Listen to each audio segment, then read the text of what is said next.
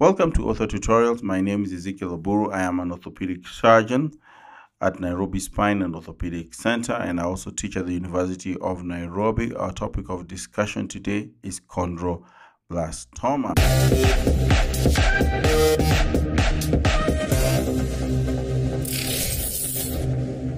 Chondroblastomas are rare benign chondrogenic lesions that most commonly found in the epiphysis of the proximal tibia and the distal femur.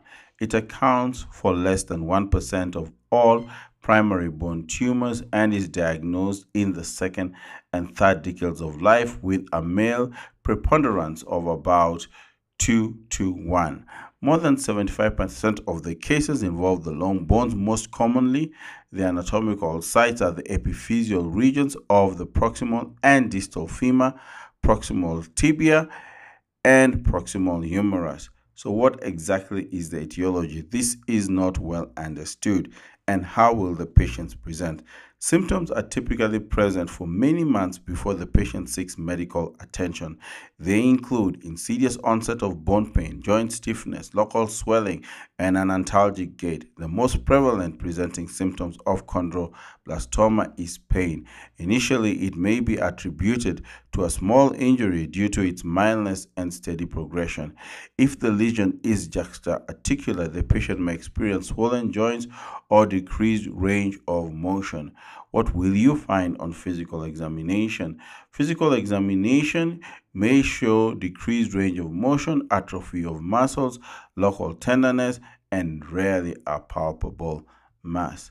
So, how do we diagnose this? Well, plain radiographs will show a fuzzy, round to oval, well-defined lesion with a sclerotic rim.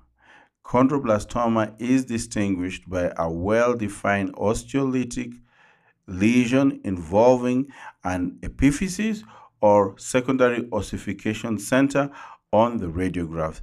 CT scans can demonstrate calcifications that are not detectable on plain radiographs. It can depict cortical erosion, matrix mineralization, and soft tissue extension. MRI may demonstrate edema surrounding the lesion. So, what's the management? It is important to note that there is no evidence that chondroblastoma resolves on its own. Hence, surgical treatment is often recommended.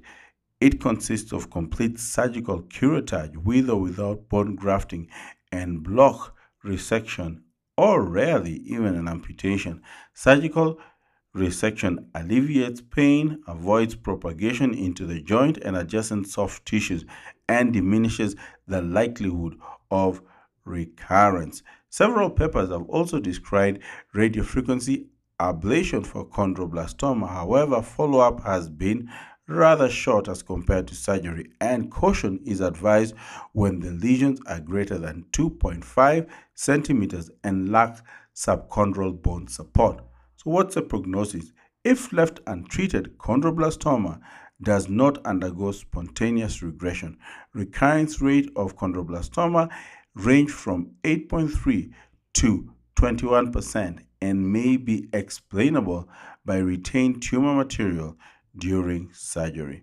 What are the possible complications? 1. The patient may develop local recurrence after surgery. The patient may develop a pathological fracture, and very rarely malignant transformation. Thank you very much.